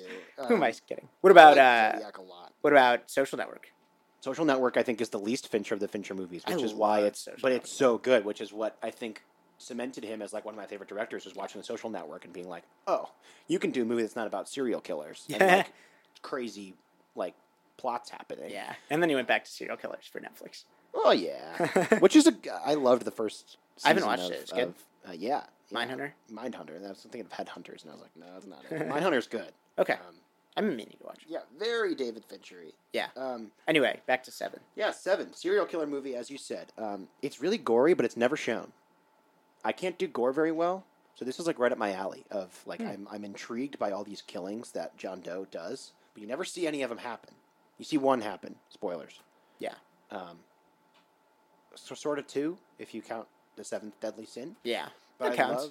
I loved the plot of it. I mean, this guy's killing based on the 7 deadly sins. I think Yeah. that's like, it's so messed up. Yeah. But I'm right It's a there. serial I'm killer I'm movie. so engrossed in it. And Yeah. The finale is just haunting. Yeah. Another Kevin Spacey movie, but I don't think he makes that character. I think the Oh, not at character all. is supremely well written. Yeah. And it sort of becomes this like whodunit until John Doe comes in and it's like, it's me. Yeah. And you're like, what happens now? And Yeah. I think the fact that it's able to still blow your mind after the entire mystery is solved, and Yeah. there's still like 35, 40 minutes left in this movie, Mm-hmm. and that it still has more to say. In terms of pacing, I think it's definitely one of my favorite movies, and definitely like fits my tastes. Mm-hmm. Well, Spacey also was uncredited in that because he's not a main part of that Yeah, movie until the end. It's a Brad Pitt, Morgan Freeman movie. Well, I heard that he decided not to Gwyneth be in Paltrow. the opening credits, or whoever decided to put him Yeah, out. No, he's uncredited. Well, he's in the. Is he in the- He's in the closing credits. I Oh, believe really? he's the first Okay. name up. Oh, interesting. Because they didn't. They were like, they didn't want Kevin Spacey to be on the opening credits, and then the whole movie they say, well, where's Kevin Spacey? Right. Um, Good point. so, 7. Oh, yeah. That's a good choice. I haven't seen it in a long time. I'll have to rewatch it. I haven't seen it in a long time either, but it's always on my list of like, I could watch that right now, Yeah. which is weird. Yeah, that's true. Says strange things about my tastes, but Now, here's one that I could go back and watch every time, but I had such a magical experience watching it with a friend in college that it would never be the same. And it's Cameron Crowe's Almost Famous. okay. It's an amazing, amazing movie. Yeah. Box office bomb. Was it? I didn't know that. Yeah, but I mean, it's so many people's best roles, I think, especially Kate Hudson. Mhm. She's amazing in it. She is so likable Yeah. and sad, and it's the movie is just has so much heart. It's happy, but it's not sappy, is what I have written down. Yeah. And it just kind of makes you believe in goodness in the world. You know, Yeah. it's this little kid. He's not a little kid. He's 16. He's this teenager, and he goes out and he gets to cover his favorite rock band for Rolling Stone magazine for months, and he gets to go along with them, and you kind of get shown this awesome world of 70s rock and roll through the eyes of a 16-year-old kid, which is just like we were saying, is a magical, ideal world. That's not. And I think it's almost got the unreliable narrator thing going for it because you only see things through Patrick Fugit's eyes. Which sort of becomes, I think his name is William. It is William. Yeah. Yep. Which sort Good of call. becomes, which sort of becomes a plot point. Yeah. Yeah, that's true. Yeah, that's true. And Yeah. and you know, it's a great role for Frances McDormand as well. Zoe Deschanel's in it, which, you know, gets me. Yeah, I like Zoe Deschanel, and who else plays like the groupies? Kate Hudson and Fairuza Balk's in Anna it. Paquin. Oh yeah, and Billy Crudup. Yep. Or however, Crudup. Yep. Crudup. Crudup. I don't know. Crudup is a terrible name. Either way, it's fun to Oh, say. that name sucks. Crudup. Do you think that's the only reason he's not a big movie star? That his last name sucks? Yeah. Maybe? Right? I don't know how to say it. Oh, I don't know. I don't think that's the reason why he's not a big movie star. I think that's the reason. I think everyone's down on Crudup. But anyway, Jason Lee's in that too. Yep. The Scientologist. Yep. Yeah, it's just a happy movie. Yeah. It's There's magical. got to be one. I don't have one on my list. And I had this great watching experience with a friend in college where we did something illegal, and then we watched the movie, and we were just engrossed because you were so into the story. Like, I forgot the world around me existed. Yeah. It was just in this movie, and you know, I think everyone needs an experience like that. Yeah, it's just an amazing movie. It's magical and makes you believe in goodness. So, I love that movie. I haven't seen it in a very long time. me neither. I want to revisit it now. Yeah. Number 2 for me is my favorite movie for one of my favorite film series. So not necessarily my favorite director. Wait, can I guess? Go Star Wars Episode 5. No. My favorite Star Wars movie is actually Last Jedi, Oh. which might lose us some viewers. Oh, I love The Or Last some Jedi. listeners. It's one of my favorites, too. If not my favorite. I think it's The Empire Strikes Back of the 2000. So is it Raiders of the Lost Ark? No. It's Is it? Casino Royale. Oh. Martin Campbell directed James Bond movie. The first with Daniel Craig. the first movie I experienced of like the gritty reboot. And Shameless, I'm a fan of the gritty reboot for the most part. So Bond was getting real goofy. The last Brosnan movie in 2002 had like a solar gun that would like shoot from a satellite and like melts ice. Like there was like an ice palace and Halle Berry and like one of the worst portions of CGI I've ever seen in my life. And I was like, oh, they're starting with like James Bond's first mission. That's interesting. I was 11. Yeah. And I saw this movie in the theaters, and it's just so cool. It is really cool. It's, I think, the perfect format for a movie that's 2.5 hours long. Is it's 3 distinct acts that like really intertwine very well. Like you have the whole airplane plot, and then you have the actual poker match, and you have everything that happens in Venice post poker match. And I was 11 and had no idea what was going on, but I was still right there with it the whole time. Opening credits sequence is so well animated. I can go back and watch it all the time with all the cards and like the roulette tables. It looks so good. It's not the best Bond movie in quotes. I think that still belongs to Goldfinger, but I think it's the best movie in the Bond franchise. Okay. In terms of like enjoyability and the way that it really did revitalize the franchise. Now looks like it might be going on for 50 years more. Yeah. That looked dead in 2002. Yeah, I'm with you. If someone like from like Bratislava came to America and had never seen a Bond movie, you'd recommend them. I think I'd Casino recommend Royale. Casino Royale. I Sure. think I would too. Yeah, I'm with you there. Not only because it's like canonically the first one, but I think It's the best one. I think it's tough to look at. Like, you can go back and watch Dr. No. Yeah. But it's a $1 million movie from 1961. Yeah. I like Skyfall. I don't think you're gonna. But you have to have the attachment to M with Skyfall. Yeah, that's true. I don't think you're gonna look at Dr. No. I don't look at Dr. No in a very good light. Yeah. In 2018. Yeah. It seems very fake. Yeah. And it looks like $1 million movie from 1961. I know Yeah. it's like a classic. Yeah. But yeah, Casino Royale, not far and away, but my favorite Bond movie and my second favorite, the second movie that I think most defines my taste in movies. I think one of the successful things about that, more than any other Bond movie, is that you actually like get attached to the Bond girl And Bond. Yeah, well, of course, and Bond, but I'm saying like I feel like a lot of the earlier ones. Ava Green is phenomenal in this movie. Yeah. I mean, she's right there with Daniel Craig. Yeah. And like in movies that historically have Bond and then like his useless sidekick girl, Ava Green in this movie is so good. Yeah. Agreed. And supremely well directed by Martin Campbell, who also directed GoldenEye, which is one of my favorite Bond movies as well. So nice. bring Good him choice. back. I mean, I think Danny Boyle just bailed from Bond 25. Oh, did he? So they're going to looking for a director, and I think Martin Campbell would be a great choice. There you go. Hollywood, listen up. So number 2 for me is my second TV show, final TV show. Best TV show of all time, in my opinion, is Mad Men. Yeah. Love it. Love it. Love it. Love it. It's 7 seasons, 13 episodes in each season. Each one's like 42 minutes. You should all watch it. It is the most... It is on Netflix. And it's Netflix Survivor, which is great. I hope it doesn't go to Hulu. Don't want commercials. Yeah. That's by itself, it's worth paying the extra money to not get commercials if it goes to Hulu. But anyway, it is the most complete character work of any TV or movie ever, I think. And I think it's hard. A well-executed TV show, it's hard to compare to a movie in terms of that because you have, hours and hours and hours to work with these characters. And Mad Men really takes advantage of that. I mean, everyone has their issues. Everyone has their flaws. Everyone has their problems. There are no good guys in There are no good guys. And you can point to a good moment in several good moments and several bad moments for every character.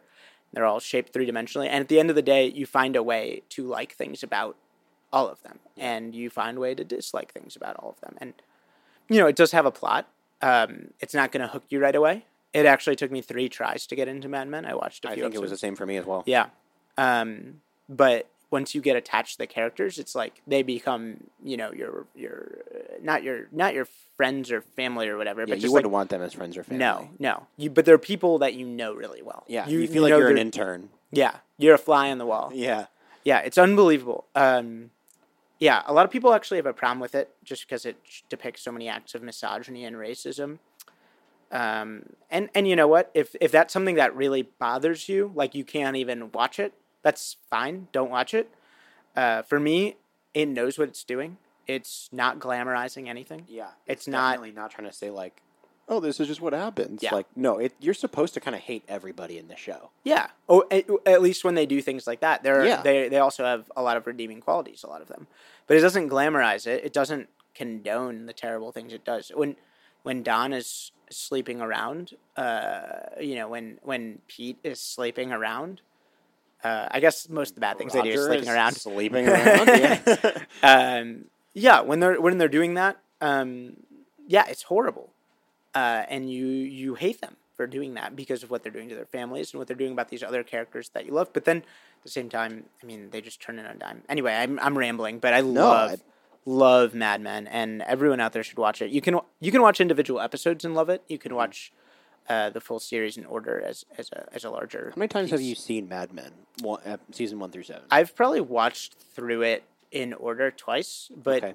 How I rewatch that often is I go through and watch seasons. So I'm like, oh, I'm really feeling season 7. Yeah. I'm gonna just go watch season 7. Then I'll take a week or two and watch season 7, and then that'll be it for my Mad Men for a couple weeks. Yeah, one of the more interesting, Couple I months. think, series finales Oh yeah, ever. amazing series finale. I mean, you finally. I mean, like Don defines like this idea of the faker, like this imposter syndrome, and he's just like searching and searching this whole show for a way to not feel fake, to feel like himself, and to know who he is. And it's not flashy, the ending, but Not in he the slightest. I think at the end it's kind of presumed that he kind of figures it out. He Yeah. figures out who he is and what he adds to the world, and it's amazing. Yeah. He's amazing. Favorite character, Peggy. Love Peggy. Yeah, she's great. I mean that whole cast is phenomenal. Yeah. and they look great. If you like what's that called, the Elizabeth Moss, I'm an idiot. The Margaret Atwood. Why am I blanking? It's about the women who. It's like a dystopia. Handmaid's Tale. Yeah, Handmaid's Tale. If you like Handmaid's Tale, Elizabeth Moss, amazing Yeah. in Mad Men. So Um, yeah, that's my number 2. and they look great. Going back to my I like historical fiction. Yeah, Man, the costuming. It's so good. It's so good. yeah, I love it. The colors in that show. Speaking of colors, amazing. It's just like eye popping when it wants to be, and it's dark when it wants to be, and it's just sets a mood. So number 1 for me. Yeah. This is the movie that I would run to the theater if someone said this movie reminds me of blank. Mm-hmm. I would go see this movie in seconds. Mm-hmm. If someone said to me this movie in theaters reminded me of Inception, Oh wow! my ass is in the theater in 15 minutes. So Nolan's the third director. that you Nolan go is see. my third director. Okay. That's, I think, is the only director who has like really emerged in the 2000s that really has like a staple on like the Nolan movie that you need to see. Could be Edgar Wright's a good one. Edgar Wright's a good one as well. Although I wasn't Shaun of the Dead late 90s. Was it? I thought It could was have been. I don't 2000s. know. That's an excellent counterpoint, and I would not argue with you. Christopher Nolan, Inception. This is my favorite Christopher Nolan movie. It's tough though because I love pretty much every single one. Did you hear the one in my honorable mentions? I did. What do you think of The Prestige? Really good. I Yeah. mean, it's one of the more rewatchable ones. Yeah. Just because you look back and you know how it all ends, and he tells you how it ends. In Yeah. the very beginning of the movie. He does. The twist is presented to you By Michael Caine.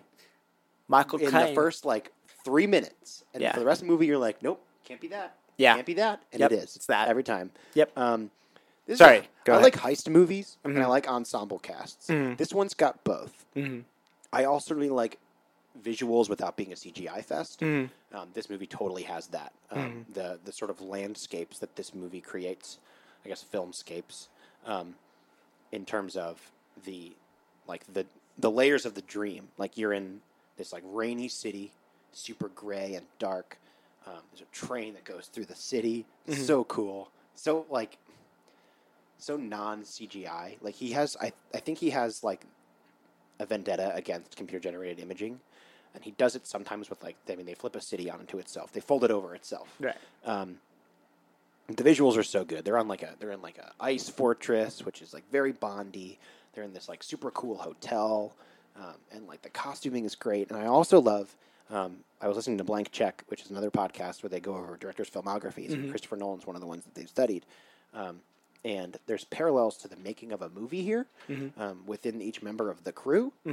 So like Dom is like the director, Ariadne is the screenwriter, Eames, best Tom Hardy role in my opinion. He's so good in this movie. Is the actor. Watanabe Saito is the producer. The way that they plan this heist is sort of like how you make a movie, which is really, really cool and sort of like a nice meta thing. But Inception is, I mean, I love Inception. I think a lot of people love Inception. Yeah. So it's not the most original choice for me to put as like the number one movie that defines my tastes. But if there's an Inception-esque movie out in theaters, I'm going to see it immediately. That's so interesting because for me, like, there are so many movies out there that's like disappointing that they're the only one of those. Like that it has elicited a certain feeling in you that is kind of indescribable and irreplaceable and not able to be replicated. Otherwise known as irreplicable. And I feel like Inception's that for me. See, I feel it's so weird because if someone told me a movie is like Inception, you should go see it, I'd be like, yeah, right. Yeah, It's not like Inception. There's no way. There's no way it's going to be good because Inception is so good, and it's amazing that it's good because there's so many moving parts. It's so original. Yeah. I think that's my favorite thing about it. Yeah. Is it's not a sequel or a spin-off. It's like Christopher Nolan was like, I'm going to make a heist movie in the human mind. Yeah. And you're like, that's messed up. And like the movie has its flaws in terms of narrative. Yeah. There are plot holes, and it's always tough to figure out. Every time you watch that movie, you have to listen to dialogue more because the first 2/3 of the movie is explaining how the final third's going to work. Yeah. And there's always stuff that's kind of left beneath the cracks, I think. Yeah. But you can throw it away for the enjoyment that you can get out of this movie. Yeah, that's a good choice. Thank you. Number one. Number one for me, it was hard. I love Richard Linklater, and I decided to go with Dazed and Confused, which is the Linklater classic. This is a movie that my friend Nicholas and I in college would probably watch once a month for a couple years straight in college, just because it's got everything that I want in a movie.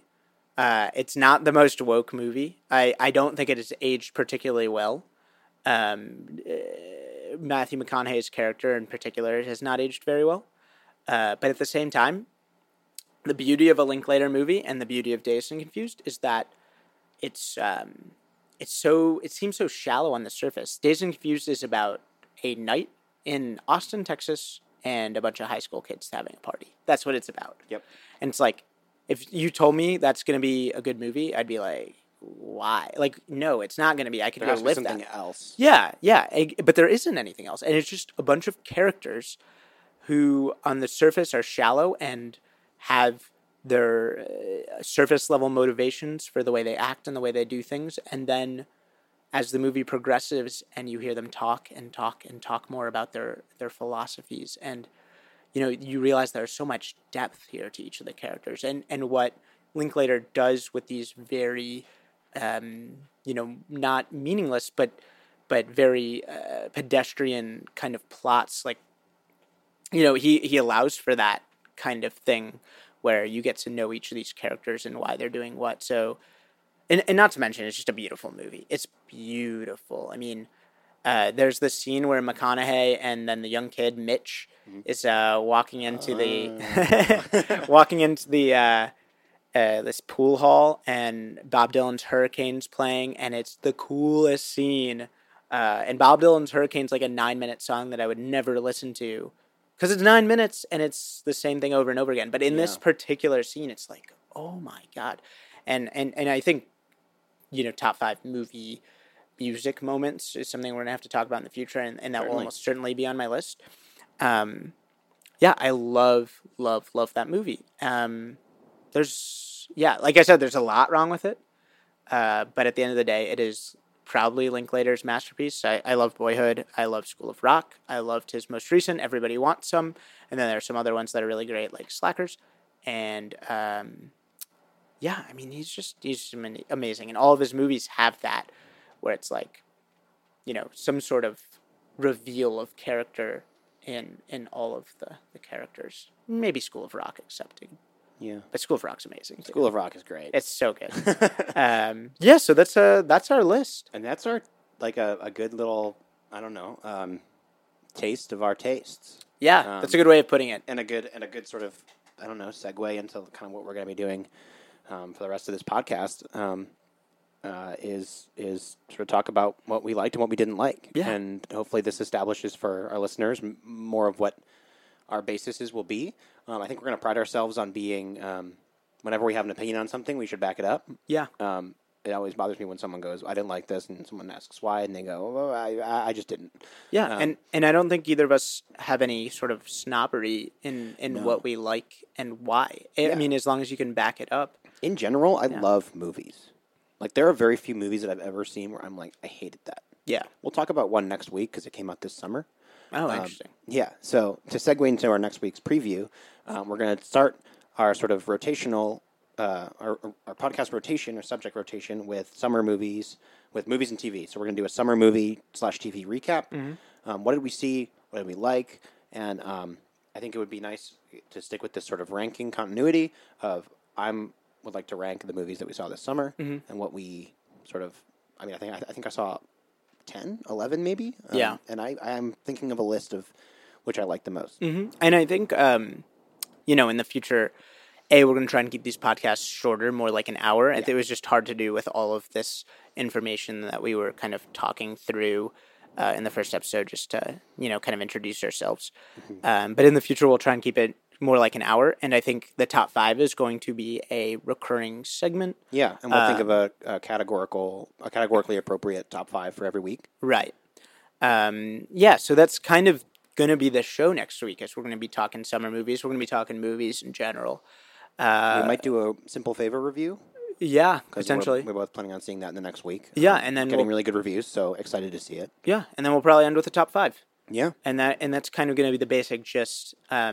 You know, we're kind of going to do that for music as well. What did we enjoy recently, or, you know, name an album that you like. What are we excited coming out? What don't you like? Defend it. What classic hot takes? You know, yeah.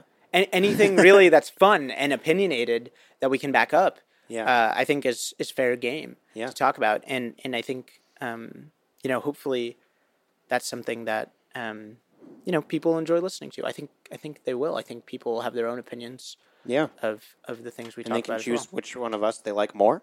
Yeah, that's true. That's true. I mean, it's not much of a choice, but no. No, but you know, eventually, and we could even you know, if people start listening to it and liking our top 5s, we could eventually take top 5s that are suggested to us. Yeah. We'd absolutely love. I mean, any suggestions you have for topics or for segments? Yeah. Yeah. So top 5 lists. Yeah. Keep let us know, and you know, we'll come out with the ways to reach us. My favorite thing about when someone gives me a list of things is 9 times out of 10 I get something that I've never heard of before or haven't seen yet, or you have an opinion about it. Which we've right. So if you've seen it, you have an opinion on it, or if you've heard it, you have an opinion on it. But if you haven't, then you're now exposed to something that somebody else is now recommending to you. 3 recommendations. Right. Yeah. So that's the podcast. Yeah. Come back next week and we'll talk about movies. Yeah. Stay distracted until then.